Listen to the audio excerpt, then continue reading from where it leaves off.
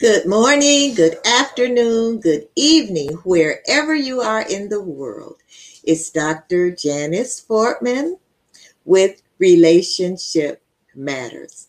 I hope everyone is having a beautifully blessed morning, afternoon, evening, wherever you are in the world.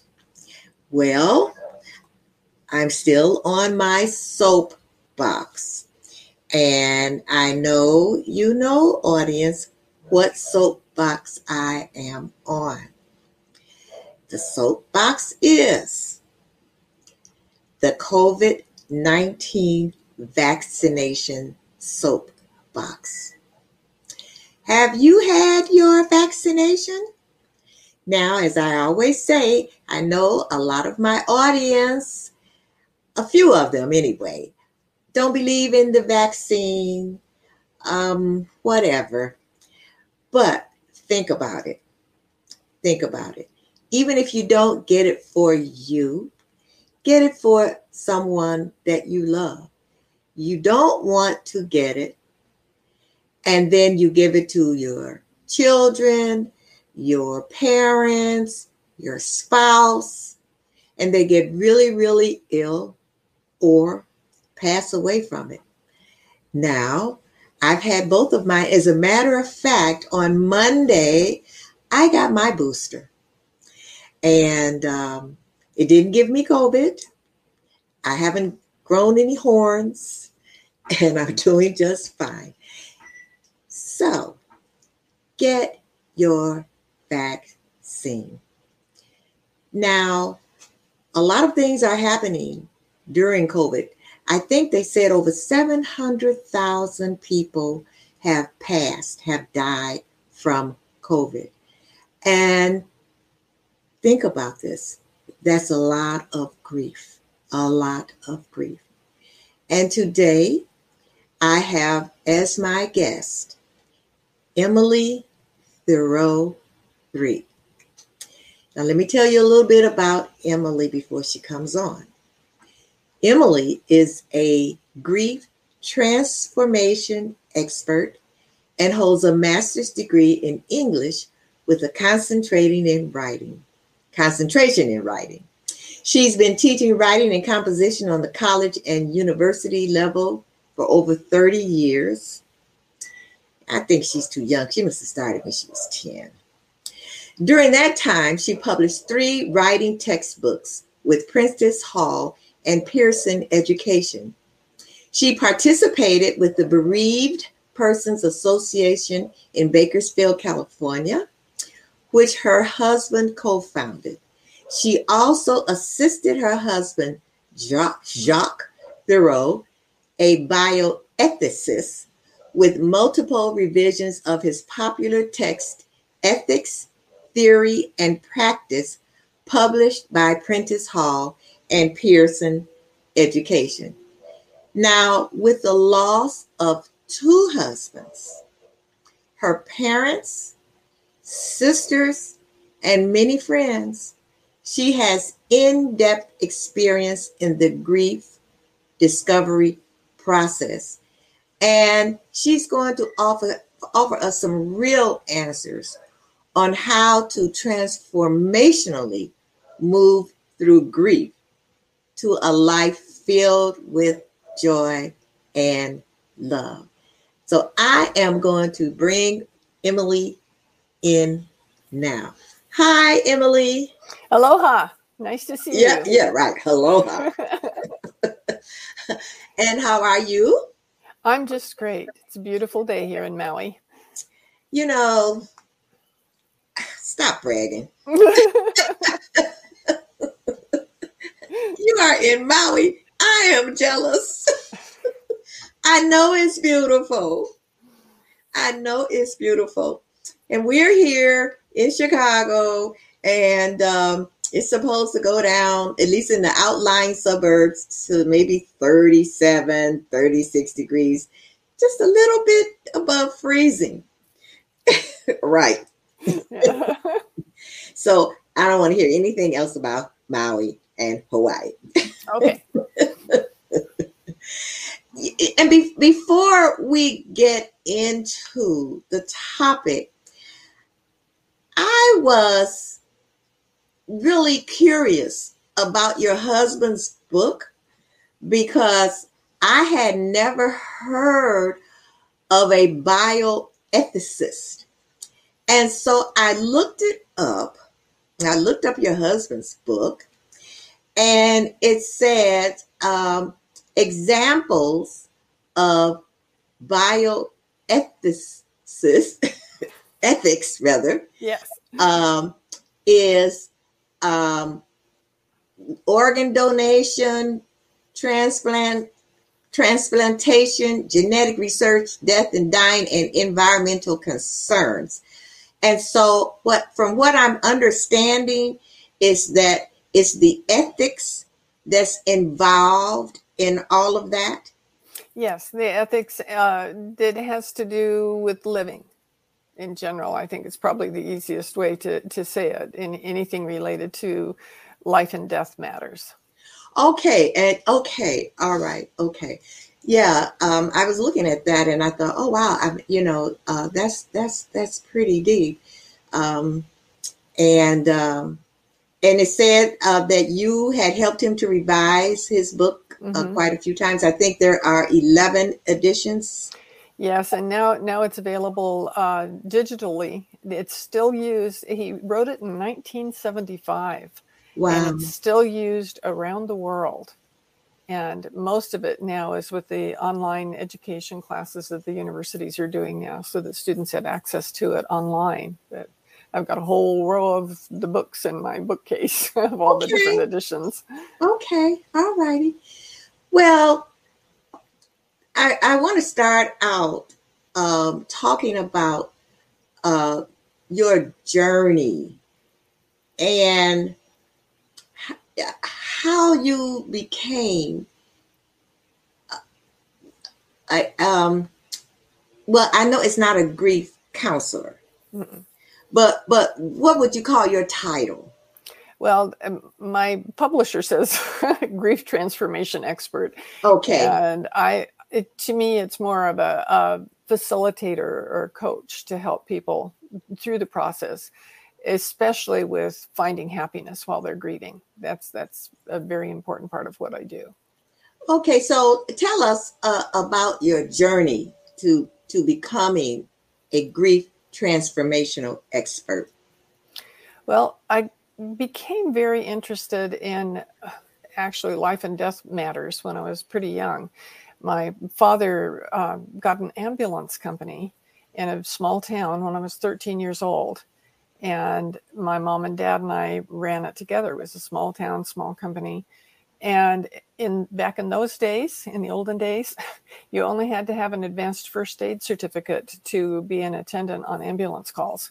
And so, and my dad was the first aid instructor in town. So by my 14th birthday, I was certified and ready to go on ambulance calls. And my first ambulance call was 2 families in a head-on collision with multiple fatalities. And it really made me start thinking about the fine line between, now you're here and then you're not, and what that meant and how to deal with it and how to feel about it. And I continued helping mom and dad run the company until I went away to college on purpose so I could be away from having this 24-hour business that we took care of all the time. And then it just seemed like I always was in a position where I was helping people out in one way or another with friends and throughout my life have invited me to come and sit with people who are dying. And so I did a lot of that. And then I was married to Jacques for 22 years. And we had, even though he was a bioethicist, he also was an actor and singer and had a great time in the community with doing that sort of thing. We did a lot of theater together and we had a great, happy life. And when he didn't really realize, I think, that he was dying, he had been dealing with congestive heart failure and then renal failure and dialysis and all that sort of thing. And the one Friday morning, we had just finished for the first time being able to submit a revision of the textbook online instead of having to mail in big boxes of papers that we printed off. And so we called his editor and we celebrated, and it was great. And we had lunch and we were getting ready to take him to dialysis. And he just said, "Am I going to get better?" And it just hit me at that moment that even though that he taught at the college, his main class that he taught was to the nurses on how to deal with living and dying. And here he thought all these times in the hospital, all the doctor's visits and everything else were to make him better, to get well. And it didn't dawn on me till then. I wish we would have talked about that in particular before, but we didn't. And I had to tell him no, because he was getting worse all the time. And he died about an hour later. Oh my goodness. So I think he just kind of had to know that he didn't have to keep struggling to stay alive. He was thrilled that he got his book revision completed. That was kind of what his goal was, to get that accomplished. And then he was gone, just like that. Oh my goodness. Was he at home or in?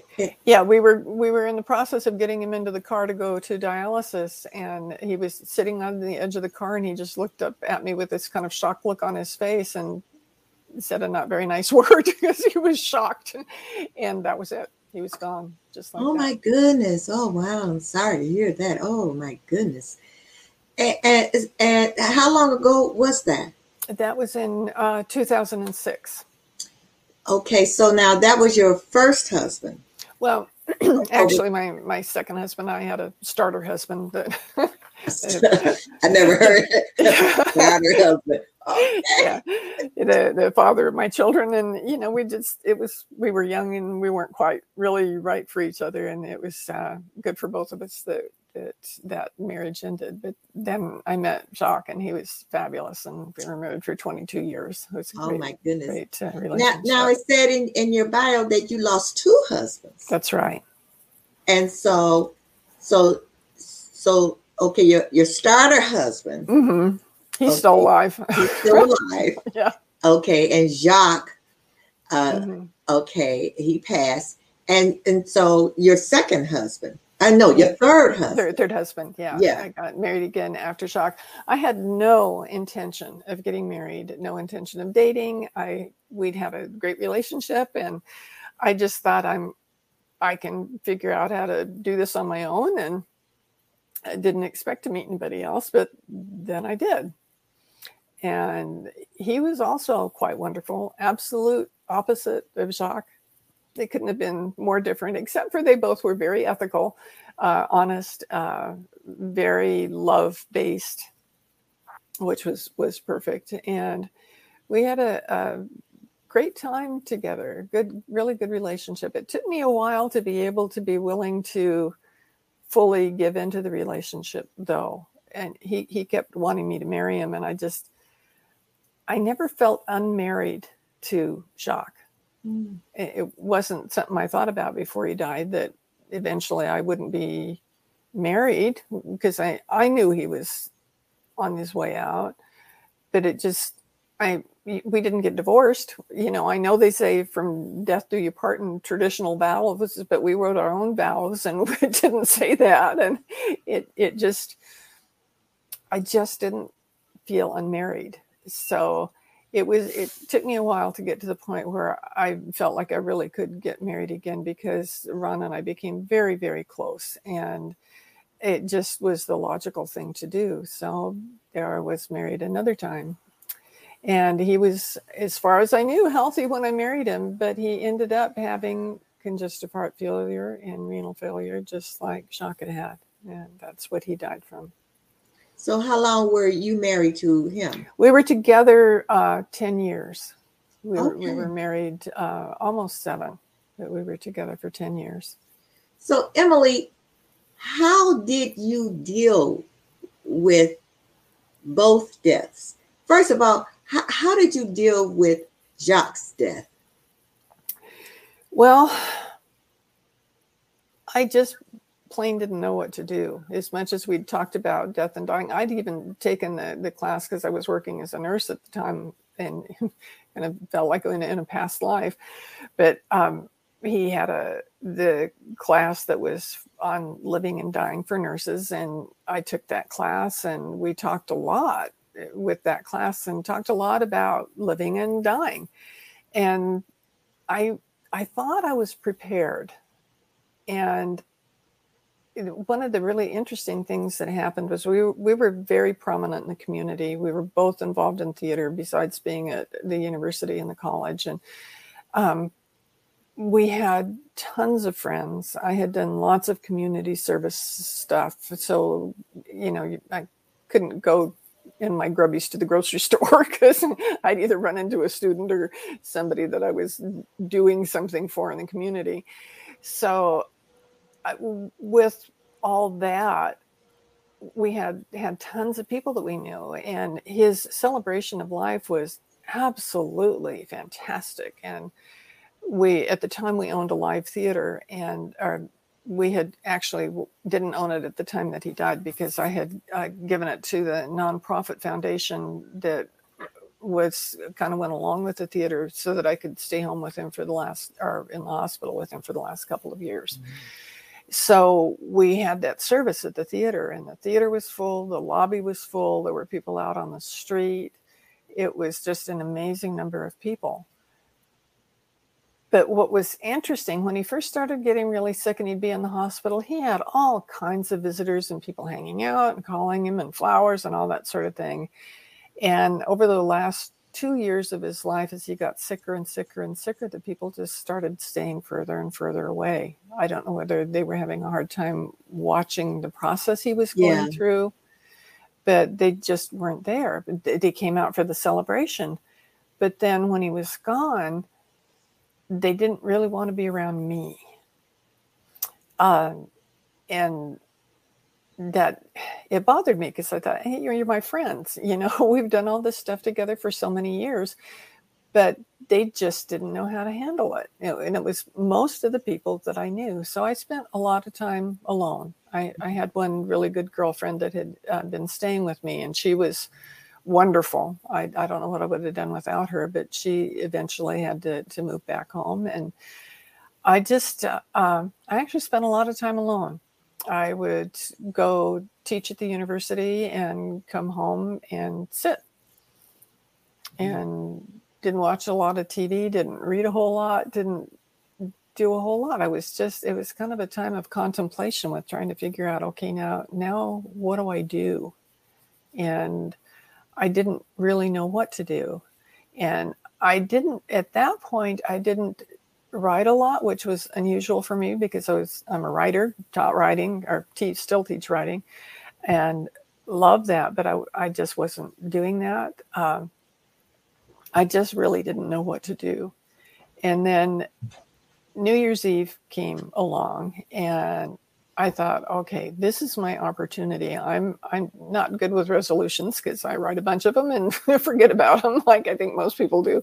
But I thought I'm going to choose one thing that this year I'm going to accomplish one thing.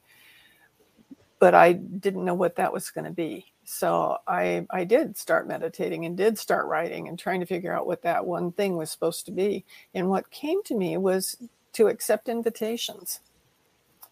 And I thought, that's strange because I wasn't getting any invitations. But I thought it came to me for a reason. So when I started getting invitations, I accepted them, and it opened the doors for me like I never could have imagined would happen. And I had so many opportunities that were just amazing. And it wasn't like people asking me over to dinner. It was things like the newspaper for the county calling me and asking me to be on the editorial board for a year. It was the film commission in the county contacting me and asking me to create a film festival for them. It was my friend going to South Africa, and she said, "Why don't you come with us?" And I did. And I hadn't thought before that of going to South Africa, and it was an amazing trip. And my daughter had convinced me to start going to a trainer who was a friend of hers, and we got to be kind of chummy. And he was a ultra marathon bicycle racer, and he asked me to help him on the races. And so I actually was his like caretaker on the race across America on a bicycle. Wow. And he holds many world records in that, and that was quite an amazing situation. So all these things, and there was more than that. There were a whole bunch of other things, like the county regional center asked me to be on their bioethics committee as a layperson. Jacques had been on there as an ethicist, but they asked me to be a community representative as a layperson. So it went on and on and on. Just all these things started happening. And I was so glad that I had committed to saying yes to invitations, because it really changed my life. And Wow. It's ultimately kind of how Ron and I got together, because a friend of mine saw me and she said, are you dating? I said, no. She said, do you want to? I said, no. And she said, well, you need to go on Match.com. And I said, no.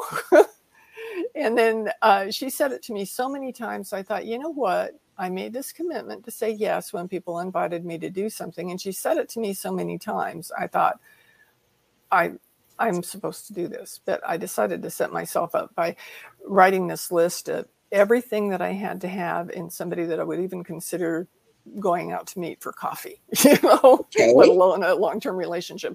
And it was a really detailed list with a bunch of things. And then I wrote my bio of what I was, and I went on a Thursday night, and the guys, I started looking at guys, and I said, this is not the place for me. I'm not going to find anybody here. They're just totally different kind of people that I had no interest in even having a conversation with. And then I saw Ron's picture, and I thought, So I looked at his bio and I started checking off things on my list, and he was every single thing that I had written down and more. Wow. And so I contacted him the way you do through that. And we started emailing each other back and forth. That was on Thursday. And on Sunday, we had decided we'd go out in the afternoon for coffee. But I was still working on that film festival and had people at my house screening and stuff. And they kept going on and on and on. And it was finally like 7:00 in the evening when they left. And I emailed him. I said, I'm so sorry. And he said, well, I haven't eaten yet. Have you? And I said, no. And he says, well, meet me for dinner. And I thought, I didn't have really experience with online dating, but everything that I read said, go out for coffee the first time, Okay. But we went out to dinner and never looked back. We were together from then on. Wow. So that's something. That is a story. So how long did you all date before you got married? I was trying to remember what that was, because it was about almost 4 years, I think, before we got married. Yeah, because of that not feeling unmarried thing that I had. So it wasn't that I didn't love Ron. It was just, I was kind of conflicted. So, Emily, so you did you deal with Ron's death the same way that you dealt with Jacques? No, so how was it different? It was totally different. Well, there are two big things kind of had to do with religion. Jacques had been raised Catholic, all the traditional stuff, but then when he became involved in philosophy and ethics, he became agnostic. And so he just, the more he saw, the more he just didn't connect with religion anymore. So that was kind of different. And then Ron was a religious science minister. So about as opposite as you could get. Right. And Jacques was half French, half Sicilian, and Ron was African American. So they couldn't have been more opposite in things like that. Yet they had a lot of things and common. Right. Like they're both highly educated, both brilliant men, and very love-centered. So it worked really well together. But with Ron's health, he started having problems when we were living on the mainland in California. We discovered it. We went to a New Year's Eve meditation retreat in Joshua Tree, which is high desert, and it gets really, really cold. And being at New Year's, it was especially cold, and we didn't have heating in these places that they had us stay. So it was cold. There was ice on the ground. The fountains froze. You know, it was that cold. And in the middle of the night, he said, we have to leave. We were supposed to be there like 3 days. In the middle of the night, he just said, we have to leave. And I said, do you need to go to the hospital? And he goes, no, I need to get out of this altitude, because the altitude was really high. And he knew he had to get out of the altitude. So we just packed up our stuff and left in the middle of the night. And as we got down closer to sea level, he could breathe a lot better, but he was really struggling to breathe. And that was when we started getting him checked out and discovered that he had the congestive heart failure too, like Chuck had. Right. So he had that for about 4 years, I think, before he died, starting with that. But initially we were able to get medication and have things work, and he stayed in good shape and had a trainer and all that sort of thing. So he was really doing pretty well. But then he wasn't. It just kind of, his health started going down. He'd had episodes where we would have to get to the hospital real quick because his lungs would start filling up with fluid, and he had to get the fluid off. And we went through that a lot. And we had honeymooned in Maui and had been here several times after that, because he still had friends here from when he lived in Maui before. And we really enjoyed the people that he knew. I never came here like a tourist. And it just was so comfortable there. And he got to the point where he said, you know, why do we keep going back to California? Can't we just stay here? So we bought a house, sold our house there, moved everything. And right before we left, I guess it was about 3 weeks before we left, I had to take him to the hospital. We didn't call an ambulance because we lived so close to the hospital. I knew it would be a lot faster, and I knew that he needed help right then. So I was able to get him in the car and get him to the hospital. And they actually, he didn't stop breathing and have his heart stop beating, but he was close enough that it was essentially a code that they had. They had 12 people in the emergency room taking care of him. And it took like overnight to get him stable enough that they could transfer him to ICU. And they did. And then they told us that he had to have a pacemaker put in. And he said, well, we're moving to Maui in a couple of weeks. Can I have it done over there? And they said, okay. No, you have to have it like put in right away. So here he had a pacemaker. And when you have a pacemaker, they put your arm in a sling and you're not supposed to move it for a while to make sure that the wires from the pacemaker get really firmly implanted where they need to be. So I was doing all of the moving and everything for the house because he wasn't able to do anything. He could sit and tell people, point to things, but he couldn't really help. And so he was in that kind of shape when we got here. And he felt his attitude was wonderful. We lived very much in the moment all the time. That was very important to us, to be focusing on what was good. And at any one moment you asked us, we were both being able to sit there and talk and smile. And so all was well, even though all this other health things were going on. But by focusing on the moment like that, instead of with Jacques, we were focusing on the health issues and how miserable he was and how hard it was. Okay, so this was different. So it was different. It was totally different with Ron. And Ron had significant health challenges. He didn't feel great, but his attitude toward it was totally different.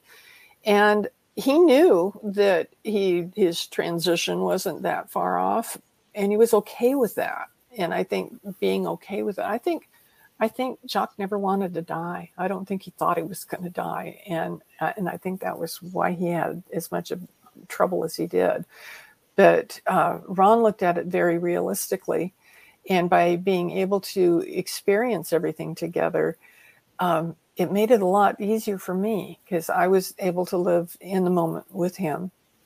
And when it got right down to it, the week before 2 weeks before he transitioned, he went into the hospital, and he kept getting sicker and sicker and sicker. And he lost 35 pounds in 5 days. And nobody could tell him why that was happening. And they weren't able to give him anything that would make it stop. He was having massive gut problems, and nothing helped. And so after he'd been there for that long, he asked the doctor what they were going to do for him. And the doctor said, well, we can run all these other tests. And he said, I'm not having other tests. He said, we've done all these tests. I don't know what other tests you do. And he had worked in the medical field. He had a master's in public health, and he did hospital administration and lots of things like that. So he knew how things operated. And he said, is there something that you can do for me that's going to make me better, or make me feel better, make me stop losing weight, make me not be so weak? And the doctor said, well, we'll keep doing tests. And Ron said, you're not answering my question. And the doctor said, well, there's not really anything we can do, but we can try and keep you comfortable. And Ron said, well, then I think I want to go home. And the doctor said, you can't go home. You're way too sick. We have to be here so that we can do all these things for you. And he said, no, I'm going to go home. And he said, well, if you go home, it's going to be against medical advice, and you can't take any of your medications home. We won't prescribe them for you. And he said, I don't care. I'm going home. And so that's when you all went on and moved to Maui. Yeah, well, no, we moved here 2 years before. Before then, but when you say going home, home to your house. He wanted to go home to our house.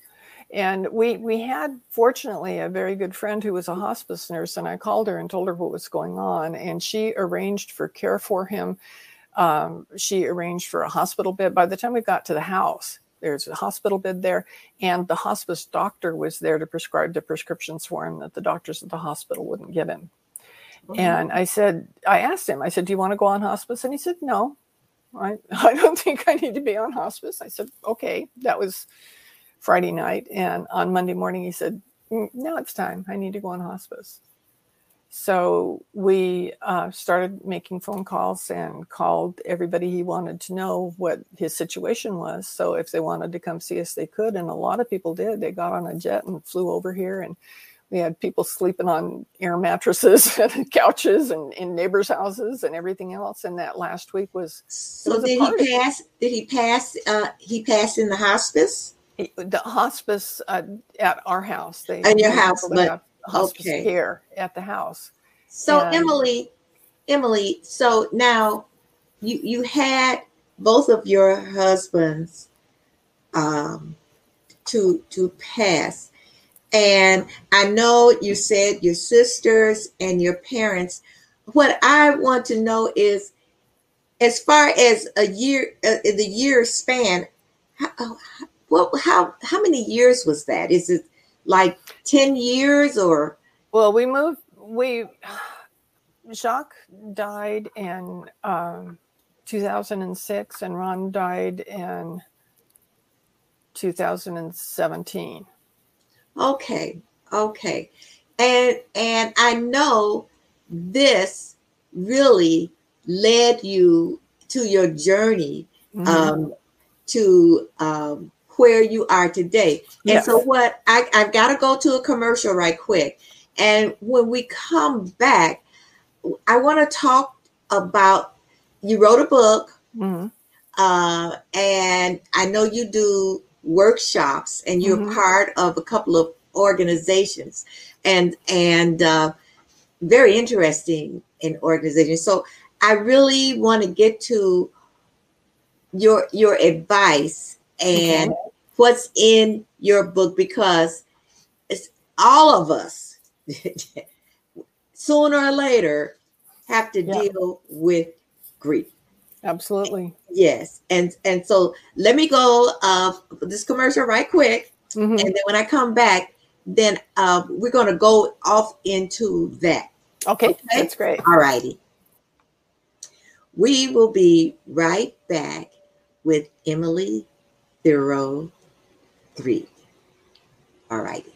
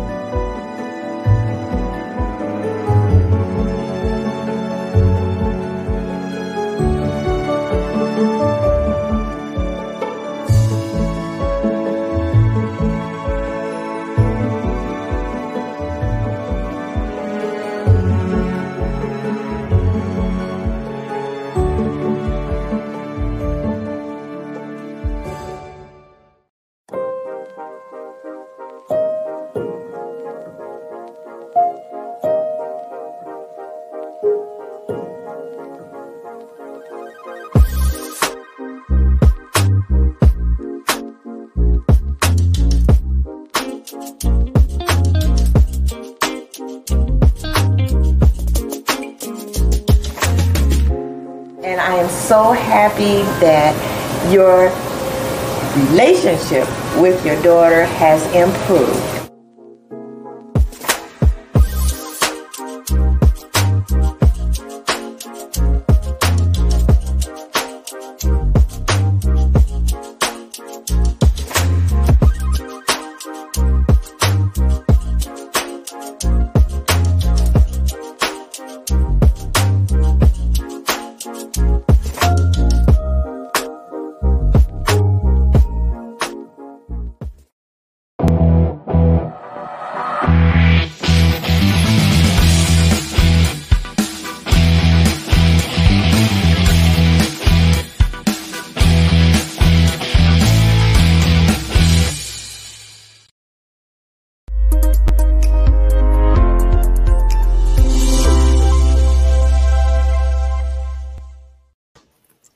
Hi, we are back with Emily. And so, Emily, I know you wrote a book, and so I told you I'm on my husband's computer. So we're going to see if we can do your book trailer. And then, oops, that was wrong. And I've got to share. And then I've got to share my screen.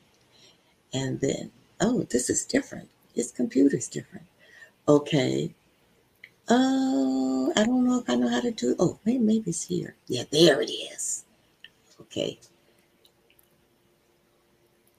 I know I'm sharing the screen, and oh, you know what? I forgot that you're supposed to put on there.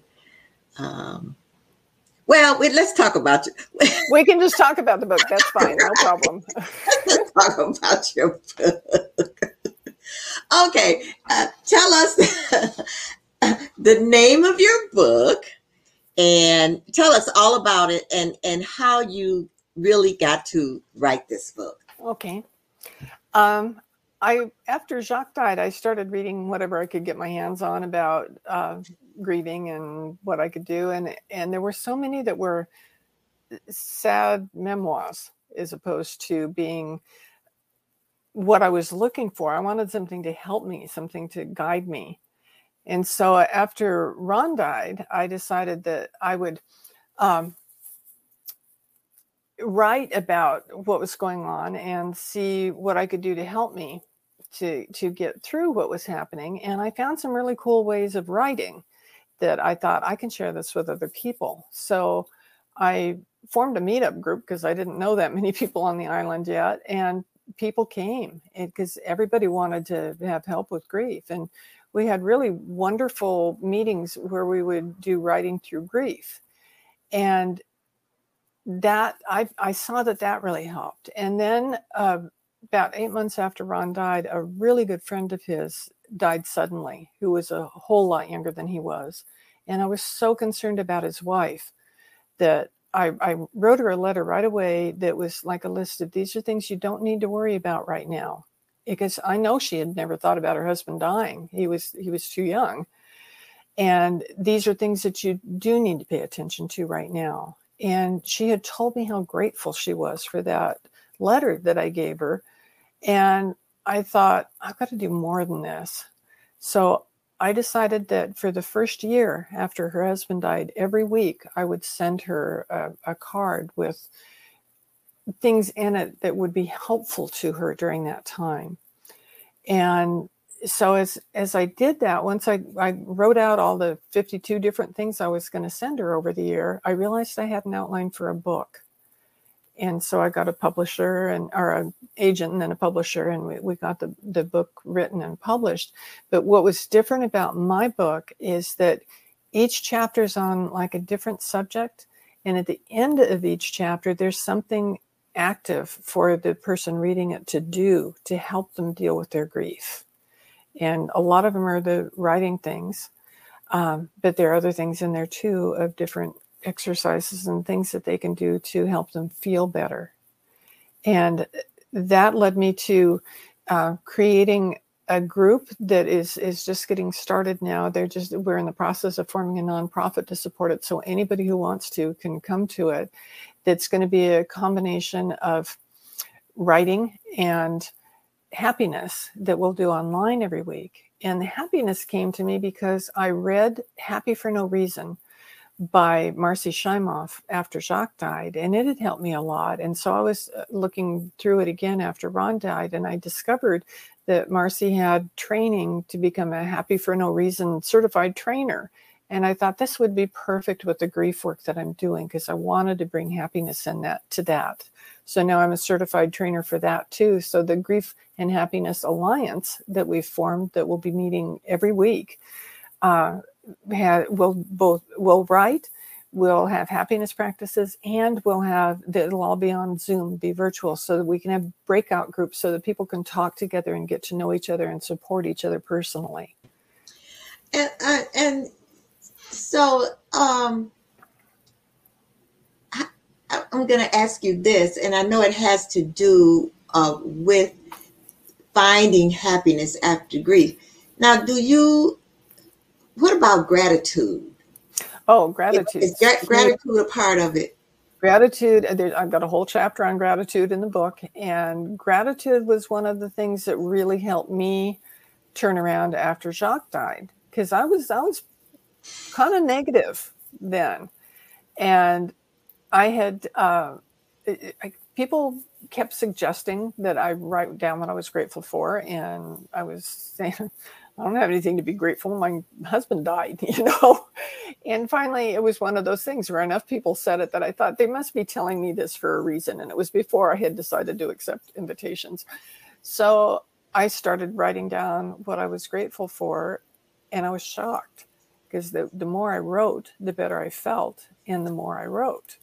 And I just kept writing. I got to the point I felt like I was addicted to gratitude, that if I'd be in the doctor's office waiting for an appointment, I'd be pulling a receipt out of my purse so that I could write on the back of it because I didn't want to forget what I was grateful for at that moment.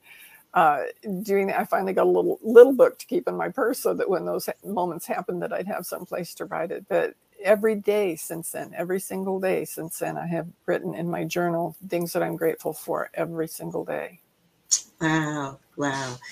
And you're part of an organization, and I hope I pronounce it right. It's Naikiki O Imalia. Mm-hmm. Did I pronounce it right? Close. Okay. not Kiki O Amalia. Okay. And I'm not really a part of the organization, but I donate to them. A portion of my book sales goes to them. And I've given them books. A friend of mine wrote a beautiful, Kiki stands for children in Hawaiian. And a friend of mine wrote a beautiful children's grief book. And so I bought a bunch of copies from her to donate to them so that they'd have them for the kids. Because it's an organization here on Maui where this woman's daughter was pregnant and with her first child, and she found a lump in her breast and showed it to the doctor, and the doctor said, "Oh, we'll worry about it after the baby's born." And so after the baby was born, it had metastasized, and the baby was fine, but he wasn't very old when she died. And her mom was a psychologist, and she thought, she was very concerned about this child and how he was going to be not ever having the opportunity to know his mom, really, Right. what was going to happen. So she formed this group called Nakiki o Amalia. Her daughter's name was Amalia, so it's the children of Amalia. Yeah, we never think really about how children handle grief. Now, is this the same as the Doorway into Light, or is that a different? That's a different organization. Okay. The Doorway into Light is mostly for grown-ups. Okay. And they deal very openly with dying and grief, and they have a death store, they call it, and they had a death cafe going on here, and that's how I got introduced to it when I started going to the Death Cafe, because traditional grief groups just kind of weren't for me, because I didn't want to go someplace where everybody's sad. I wanted to bring everybody else up around me as well as being able to bring me up. And with the Death Cafe, we met at a Mexican restaurant and had guacamole and chips, and talked about our loved ones and the wonderful experiences that we'd had together. And it was so uplifting and really nice. And I kind of started facilitating that for the organization until the pandemic put a shut down on anything like that. But they do things here like burial at sea, green burials. They do things that are really different than the traditional way of handling things. So I like their openness and the beautiful stuff they do, and how they welcome and support people and are positive in their groups and the things that they do. So it's kind of both ends of the spectrum. They both happen to be on Maui, but that's where I am right now. So that's where I've chosen to donate to. So I'm involved with them. Never heard of that. That's a unique concept. The Death Cafe has meetings all over the country. Really? I think internationally too. Yeah, everybody kind of does their own thing with them. They have a thing about the central one. The people that founded it said it was all about eating cake. People getting together to eat cake. We didn't eat cake at ours. We ate Mexican food. But okay, so it depends on where you are. Yes, and well, Emily, two questions came in. I want to get to. Okay. It says, can you give us your definition of ethics in your profession? In my profession, I would say integrity. Integrity. Everything that I do, I tell the truth. And it's like when Jacques asked me if he was going to die, I had to tell him the truth. I think that when we tell the truth and we base everything I do on love, then that's ethical to me, to be truthful and basing everything on love. Okay. And we had another question from Sarah Crawley. She asked, was it the law of attraction that attracted the same diagnosis for Ron because of the strong, unending love energy for Jacques? That's a really interesting question. And I've actually kind of thought about it before. Like, why did I end up with two people with the exact same thing? And in a way, I kind of felt like even those early ambulance days and everything else, all these things I did were in preparation for me being able to help other people, to take care of other people. And there was a lot of caretaking involved with both husbands. Yes. And I was fully ready and capable of doing that, and grateful for the opportunity to be able to do them for both. So you could say it had something to do with the law of attraction. I know the law of attraction had a lot to do with me attracting both those husbands that were so wonderful. Okay. So, but I would like to think that the law of attraction didn't attract illnesses. Right. But it attracted the love in your life. Absolutely.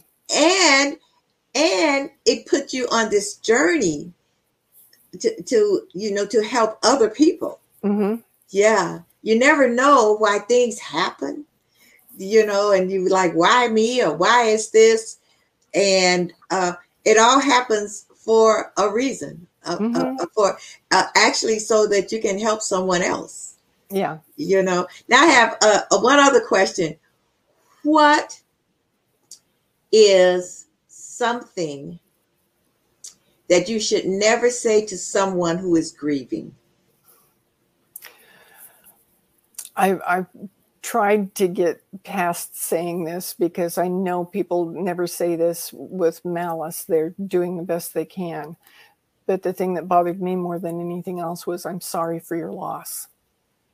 Really? Mm-hmm. And the reason for that is it's become so commonplace. It's like saying, have a nice day, or how are you? People don't want an answer. And they feel obligated to say something because they know that you are dealing with loss. So they feel like they have to say that so they can go on to the next question that could be, how about those Dodgers? That they just feel like it's an obligation instead of something that's truly caring. Okay. Now, one other question, the last question. I read somewhere where it says that grief is a lifelong journey. Mm-hmm. In your opinion, is that true? Absolutely.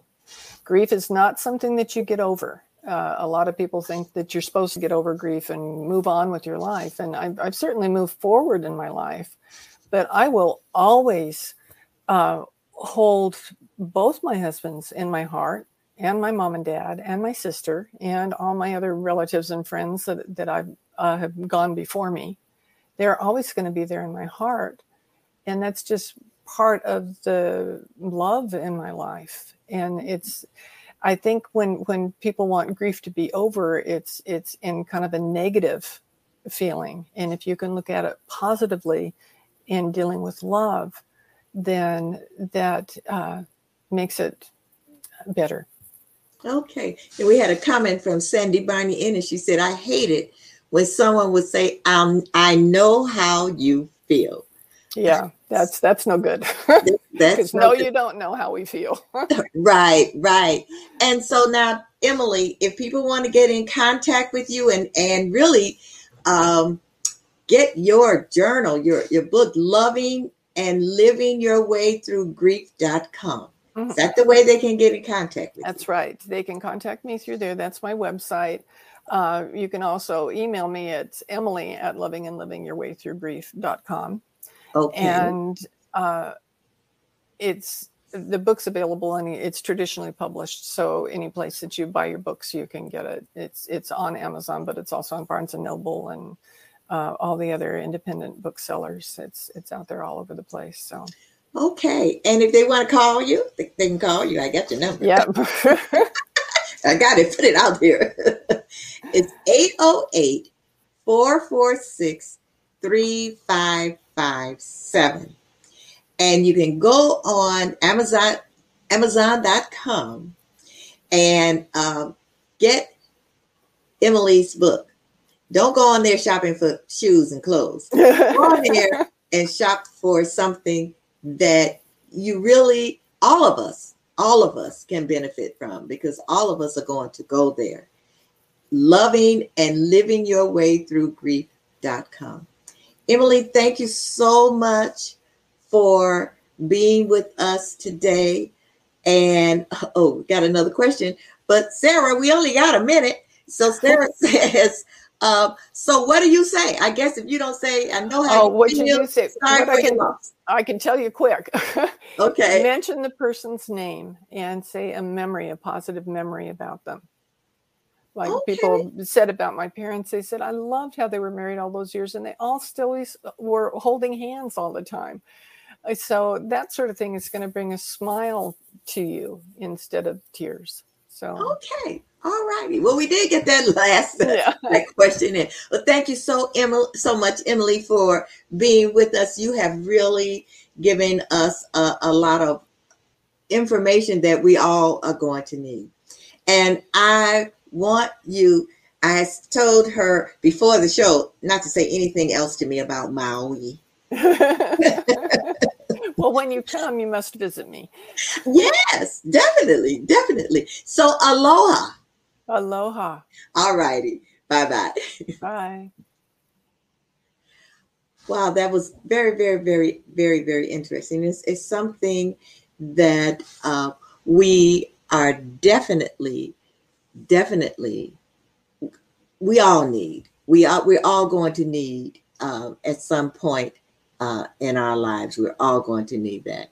And I really wanted to have her on the show because, especially now through COVID, with COVID going on, it's so much grief and so many people can benefit from Emily's journal.